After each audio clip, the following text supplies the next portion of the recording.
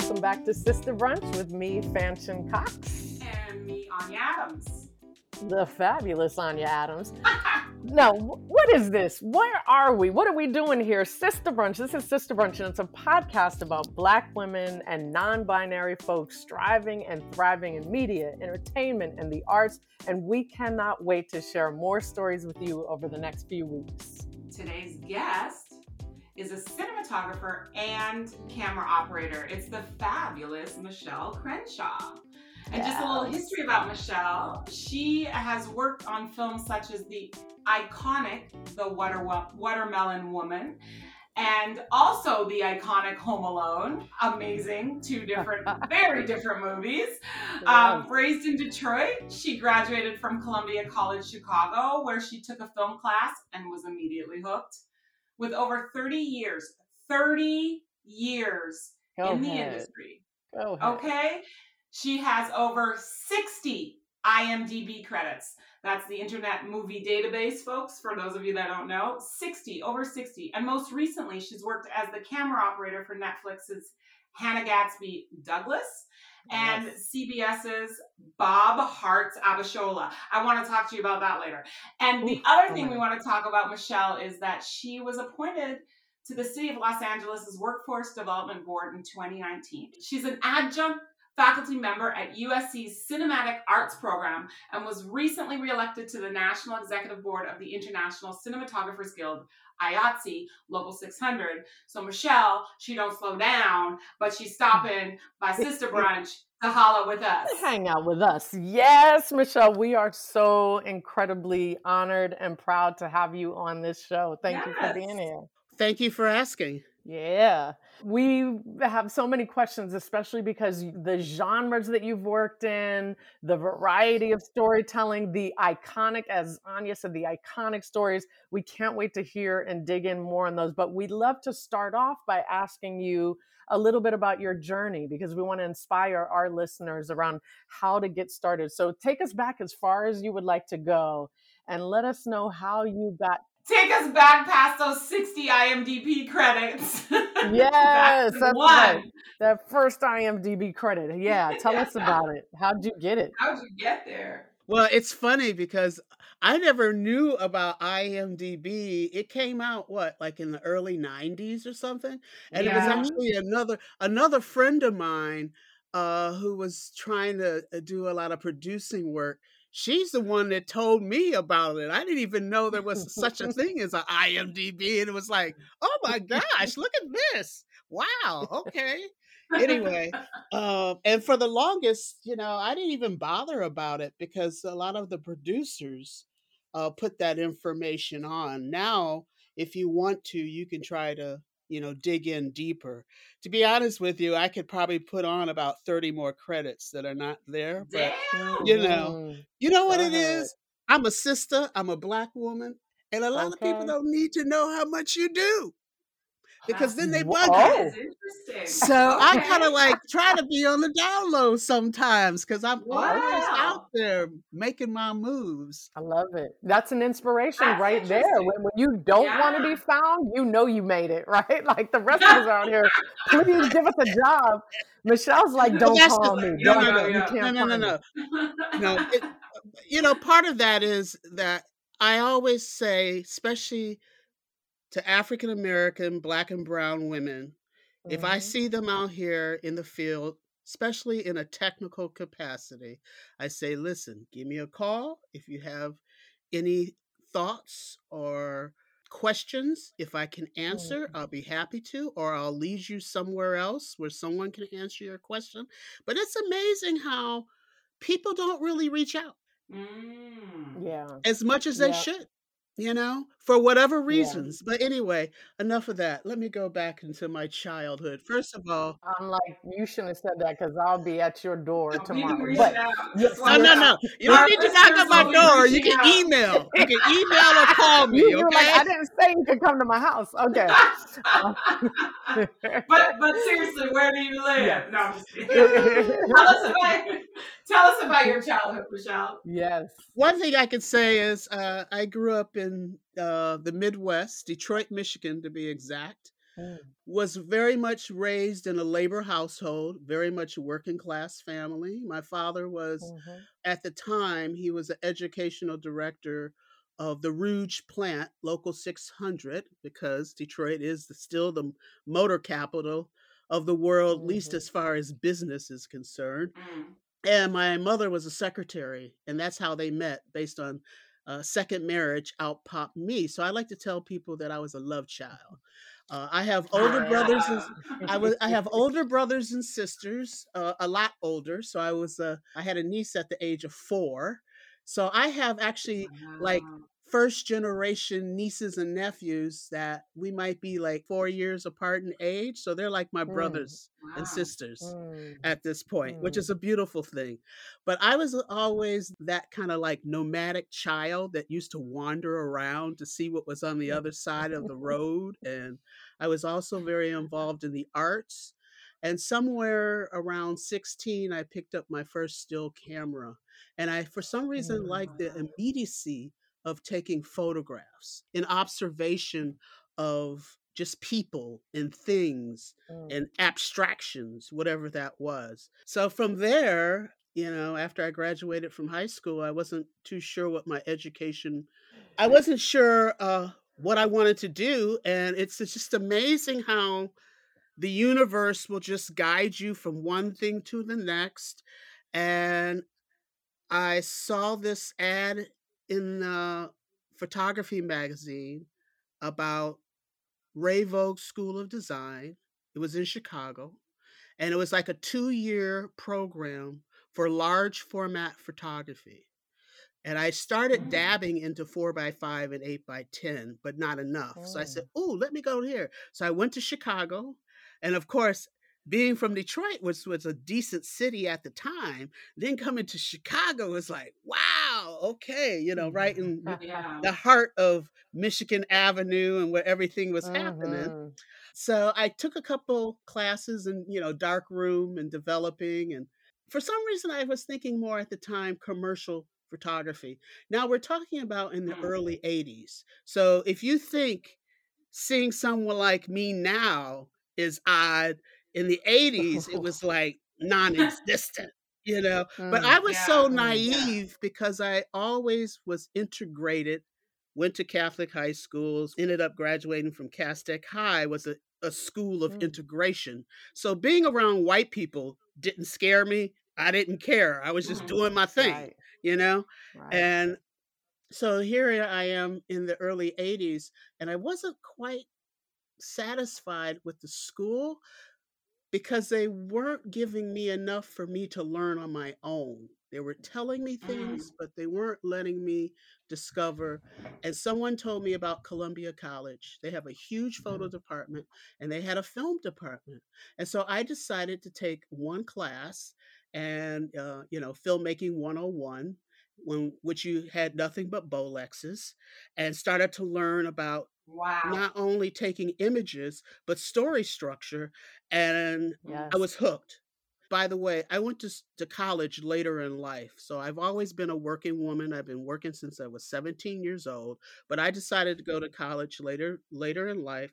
So here I was 21, and then I knew this is what I want to do. I can use the Wow. elements of art, I can use the elements of composition, I can use the elements of shadow, light, movement, Yeah. telling a story.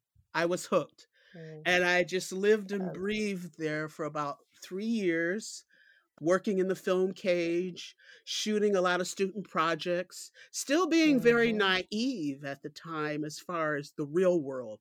You have your college world, which is, very Right. utilitarian and very structured Aspirational. and Yeah. aspirational, and you get into your Yeah. little cliques. There Mhm. Yeah. was like this Mhm. one guy, he wanted to be a director. I knew I wanted to be a cinematographer. So we used to work on each other's projects all the time. And then after that, it's like I was also an intern at the school. So I was a TA, Mhm. Mhm. teacher's assistant, very technical, wasn't as scared of the equipment. One thing led to Wow. another. Then I graduated, and then it was like, okay, now what I'm going to do. And at the time, it was more like in the mid 80s there were two filmmakers that really influenced me just to be in this world of cinema. It was Spike Lee and Yeah. Usain Palsy, because Spike Lee, Oh, yes. it was just during that time when She's Gotta Have It, and then also Mhm. Bed-Stuy Barbershop from NYU. Mhm. Yep. And then when I saw Sugarcane Alley, which is Mm. Usain Mhm. Palsy's Mhm. debut film, it was like, yeah, okay, Black people can make films. This is Sister Brunch with Fanchon Cox and Anya Adams. Stay tuned for more of our conversation with the inspiring and powerful and amazing guest, cinematographer, and camera operator, Michelle Crenshaw.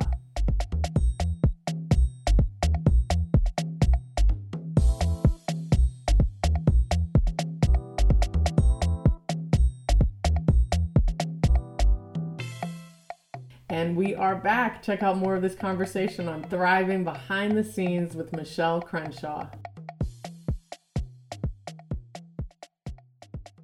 What was your first big break? Like Watermelon Woman, I'm assuming, or was there something before that that really propelled you and started you having the relationships that would kind of lead to everything you've done since then? Well, it was a combination of things, because even when I was in film school about ready to leave, there was a social group of women that, we would shoot and work on each other's projects. This guy Mm. named Floyd Webb, he started this film festival called Blacklight Film Festival Wow. back in the day. And then I was Nice. also part of a film festival organization in Chicago called Women in Directors Chair. And at that time, it was like the first international film festival for women, directors or producers or people who were instrumental in making the project. So that were, it was very Mm. exciting because it was very Yeah. collaborative, more of a community. Now, you didn't necessarily make a lot of money, but still you were out Right. there, doing your stories, and so there was a huge network from there. And then one of Mm. my instructors, his Dave Morenz, I was his TA. And at the time, Chicago was starting to boom as far as filmmaking. That's Mm. where Andy Mhm. Davis and John Hughes and all these features, Mm. when they started leaving New York Mm. or California for whatever reasons, they were coming into Chicago. I missed the Blues Brothers days, but I came after that. Oh. Mm. So my, Mm. my instructor, because he knew I was technically inclined and I was the it girl, it was quite clear I had it, what it took to Wow. manage, cameras and lenses and filters and batteries and whatnot. So Yeah. the union was opening up in Chicago. Basically, they needed Black, brown, and ethnic minorities and women because there weren't any. Yeah. Usually, when I tell my students and when I talk about my history, you have to think about history of America. I mean, right now we Mm. have the DEI going on in this country. Mm. Well, back in the Mhm. 80s, they were still talking about the same thing. So they would let a few people Yep. in, Yeah. and Right. once those few Right. Right. people in, that's when the door closes. But Yeah. Right. but like mom says, preparation and opportunity meet. That's what luck is all about. So I just happened to be in the right Mm. place at the right time, and I developed enough skills where people were interested in allowing me in, because Wow. filmmaking industry is still a big industry of nepotism, which I have nothing against Mm. nepotism at all, but you have to really want it and sacrifice, network, and know who that's going to embrace you for who you are as an Yeah. individual and allow you to grow. Too often, how it happens in Hollywood is somebody who has never done anything, somebody meaning a white male, right? Who has done very little or has very little experience, didn't go to school, and because of nepotism, they get hired. Versus someone like you, where you talk about it being luck in the sense of that timing and the zeitgeist, but at the same time, you were prepared and you had something special. This is different, even once you started to have those relationships. Yes, yes. Can you tell us a little bit about the Watermelon Woman? Because I feel like this movie has had kind of a resurgence in the last years.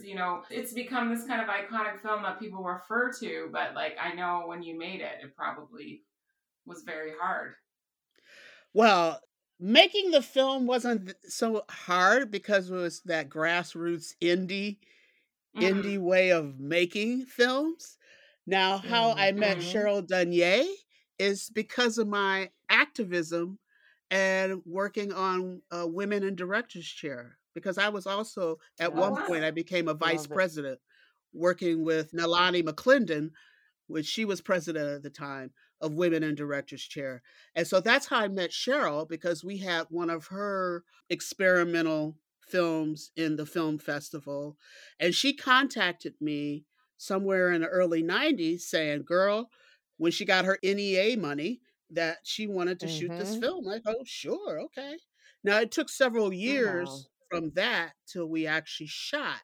But by then, I was working all the time as a camera assistant. So I could Mm. afford to go to Philly and hang out for a month or so Right. and help her do Watermelon Woman. You know, it was exciting. It was fun. I had a small crew, which was good. But yeah, 20 years later, it just kind of resurged. It was ahead of its time. That's what it was. Yeah, You yeah, know, Yeah. 's- 100%. socially, the message that Yeah, I was trying to deal with. So it's just caught up. yeah. Cheryl Denier, she's great at promoting herself. See, I'm the type of person, especially as a cinematographer, you know, I don't need to be out in front. I'm the VP. Hmm. Mhm. I'm the one that's going to Mhm. support and be in the Mhm. background, making Yes. sure things are moving. I think that's how a lot of director of photographies and photographers and Mhm. cinematographers are. We're not the director. We're Right. facilitating with the Mhm. director to carry on a vision, to tell a story. And it doesn't matter what genre it is, whether it's a documentary, a music video, television, features, but you're there to help facilitate with that in mind, using the tools and the palette of your gear and your light and direction, composition, framing. This is just such a beautiful conversation. I was having to stop and say that I feel blessed right now. This is beautiful. And it's so true, right? That DPs, a lot of crew they don't need to be out in front or visible. But you, Michelle, are a gem. The fact that still there are so few Black women DPs, still, we need to shout your name from the rooftops because we need Black women and Black girls to know that this is something they can do. I mean, not to toot our own horn, but we are pushing you out front in this Yeah. podcast. So whether you give us your home address or not, people gonna Yeah, know your name. we gonna be in touch. Well, that's good. And let me tell you something. This is how it really came down. Let's go back to Watermelon Woman. So I've known Cheryl Denier, ever since then, and she's had her struggles. Thanks to Ava Mhm. Mhm. DuVernay, she's opened up the door for literally Mhm. 99% of the Black female directors that are out here doing Yeah. stuff now, Mhm. especially for television as well as Yeah. features. My shout out to Ava DuVernay, which I haven't had the Yes. opportunity to work with her yet, maybe someday. But with Mhm. Cheryl Denier, we've maintained a friendship. And there were some other things that she wanted me to do, but I got to the point in my career that I couldn't work for free because my Mhm. time is valuable. I'm an older woman. I Yes. have life, I have Mhm. family, and my time commitment to myself has changed, right? Yes. So Mhm. at one Mhm. point, I contacted Cheryl and I said, girl, especially it happened during the pandemic. I said, I'm ready to slay here. Okay. I'm tired of being quiet. I work with a Okay. lot of people. I know as much, if not more. because I've also Yep. went up the ranks working in camera. So I started as an intern. Mm. I was a loader. Yes. Then I became a second assistant. Then I became a focus puller. Then I became an operator. That's when you met me, Anya. I was an operator, and I'm still Yeah. an operator. But believe me, my whole career, I wanted to be a cinematographer. But in the mid 80s, Oh, there were barely any women, let alone someone. yeah. And I'm a real sister. I'm a Black woman with natural hair. They weren't Yes. ready for me. That's all Yes, it she is. is. White Yep. men do have a hard time listening to women, period, let alone a sister. But Yep. neither Right? here nor there. So I told Cheryl Denier I was ready to slay. And out of the blue, like within a week or two, she calls, "Girl, get ready." Just like that. I go, "What are you talking about?" Yes. Anyway, that's what led me to doing 4 episodes of Delilah. And because I did 4 episodes of Delilah, the union contacted me and said, "Okay, are you going to re rate to DP or are you going to stay an operator?" Well, needless to Oh, say, Mm. I re rated to DP. So, yeah, you all call me wow. now. Yes. Hi, it's Anya, and you're listening to Sister Brunch. We'll be right back. And if you haven't already, follow us on Twitter at Sister Brunch, Instagram at Sister Brunch Podcast, and Facebook at facebook.com/Sister Brunch Podcast.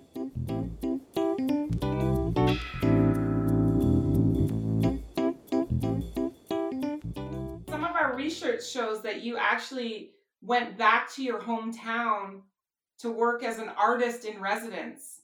And was that from your DP work? That's amazing. That was because of my relationship.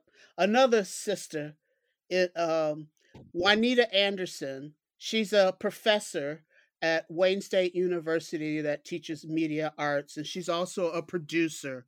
She's the one that got me the artist in residency to come back to Michigan, which was great. Um, and Wow. we're currently working on a documentary called the Hastings Street Blues Project. And it's really the history of blues before Motown and Black Bottom in Oh, Detroit. That's a wow. documentary. That's a long-term thing. Wow. But that's why I Yes. was there because I'm also face it, I'm a social activist too. I'm not just a Mhm. filmmaker, Yes. you know. I'm Yes. also a radical, an activist, an artist. I'm kind of Yes. all that. We always like to ask a question, and if you're uncomfortable, you don't have to share it, but especially because you talked about one not working for free anymore, which is important for Mhm. us to draw that line. And then two, going from operator to DP. Are you comfortable talking about salary ranges or just for our listeners to know what might they be able to make if they were to work as a cinematographer or any of those jobs that you've described moving up to that? Well, when you work in the union, you know, there's set prices, Mhm. which you can go Mhm. online and find out what the rates are for specific classifications. When you work non union, it's negotiable and it becomes what you're Right. comfortable with. And if you get hired to do the job, production assistants off the cuff used to be what, 125, 150. I don't know what it is A now. day. Yeah. um, Mhm. the same thing for assistants. It could be around 200, maybe 250. I'm thinking in terms of non-union. When you work non-union, you're just paying an hourly rate, whatever you negotiate for that. Uh, Mhm. Union jobs is, 8 hours, time and a half after eight, double time, either 12 or 14. Your hourly rates can be anywhere from 20 something to 100 and something. Let's just say the rates are all over the place. So we can't get that Mm. specific. Mhm. Okay. And it Mhm. is Mhm. Yeah. negotiable. Especially non-union, it's negotiable depending on what it Mm. is. Because you're Mhm. paying for service. I mean, we all participate in giving our service, but Mhm. also we have years behind that service that's going to help Yes. propel whatever the project is. So don't be Mhm. so Mhm. Mhm. intimidated by working with someone that has a lot of experience, because we're all there to support you and your project. Yes. Right. We're Right. not Right. trying to Right. sell you anything. We're just there to support and might have easier ways to facilitate something that you might have to take a while to figure out as someone who's a technical person. Do you have any advice for young people of color coming up in this industry in terms of how to navigate with people that, as we move through this, there are people that have less experience than you and also more experience, but just any tips and tricks or thoughts about what it's like to work, especially below the line where you're working with a lot of male energy a lot of times. Do you have any thoughts or words of wisdom there? I guess the bottom line is whatever you're offering to a project, regardless of whether you're in hair, makeup, wardrobe, camera, assistant director, used to be, I know you're Yes. directing now. Just Mhm. try to be as good as you can with Yes. that aspect, because you're not there to do Yep. anything else. Okay. You're Oof, there to that's good. provide a service for that specific thing and try to be very good and efficient at it. And other people Oh, notice. I Mhm. got yeah. Mhm. 95% of my work and my jobs have always been through word of mouth. Even if Yep. they Mhm. ask for my resume, 99% of the time, I knew I had the job before they asked for it, because that became a Mhm. formality, Yeah. Mhm. maybe for legal Mhm. reasons. So it's Mhm. what you do in the moment of the position you're in that will lead you to the next thing, to the next thing, to the next thing. And as a camera person, and this is one thing I'm working with now with a few young ladies, because I know a lot of people that want to shoot. Everyone wants to be a cinematographer, but they don't know the Mhm. basic foundations of what it takes to Yes. get to a place Okay. where you can really grow and start asking for, decent money to achieve Mhm. whatever you're trying to achieve. So they start doing a lot of stuff, but not mastering. I guess I'm kind Yeah. of old Mhm. school because Mm. I grew up in the arts, and I used to look at Renaissance paintings and things and saw how Mm. light was hitting something that even if it was painted, in the direction of shadows. And I Mm. really wanted to master the art of cinematography. So I Okay. Mhm. enjoyed assisting with some of the most well-known male director of photographers out here, and I watched what they did, how they worked the set, how they worked Mhm. with the crew, how the diplomacy of working with other people that you might only work with for a short amount of time, and you won't see them again for months, or Mm. if you Mhm. ever see them again. Just focus. I know there's people who are assisting in one job, they're operating on another, they're doing it, but you're not really mastering the craft. And that makes the Mm. difference Mm. of That's good. survival. That's why I've Yeah. been in it for 30 something years. And to be Mm. honest with you, Yeah. at this point, me trying to do something else is literally impossible, because this is all I know. This I is know what the and you language, know I it know the well. culture. And Yeah. unfortunately, because of pandemic, my biggest fear, and Anya, you can probably say something about this. Because of the pandemic, it's isolating people more, because you won't be Mm. able to do the set visits. I won't Yep. be able to bring people on necessarily just to observe, Yep. unless they Yes. have another foot in the door that allows them in. Yes. Because with the COVID and the testing, it's actually going to keep more people out. I hate to say it. No, you're right. Everything is closed down. It's just so much tighter, and it's hard. It's really hard. The institutions are out there, with the streaming platforms, with YouTube, with Instagram. You can get Yeah. together with your friends and start telling. I mean, Issa Rae. Issa Rae is the example. Yes. Yeah. Look what she did. Yes. And From a now YouTube she's like show the to queen of everything. HBO. Yep. Yeah. There's really no excuse other than you're not putting in the work. Yeah. I love it. Are there ways that our listeners can support you, Michelle? Because we love you. Yeah, how can we support you? You can support me.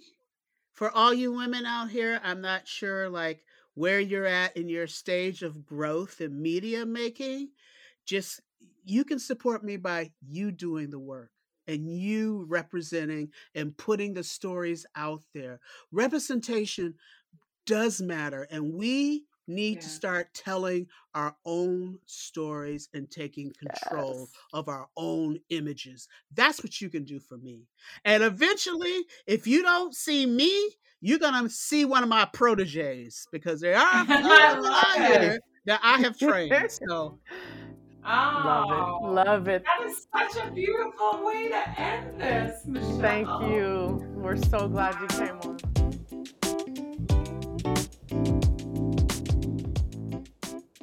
Thank you for listening to Sister Brunch with me, Anya Adams, and the fabulous Fanchon Cox.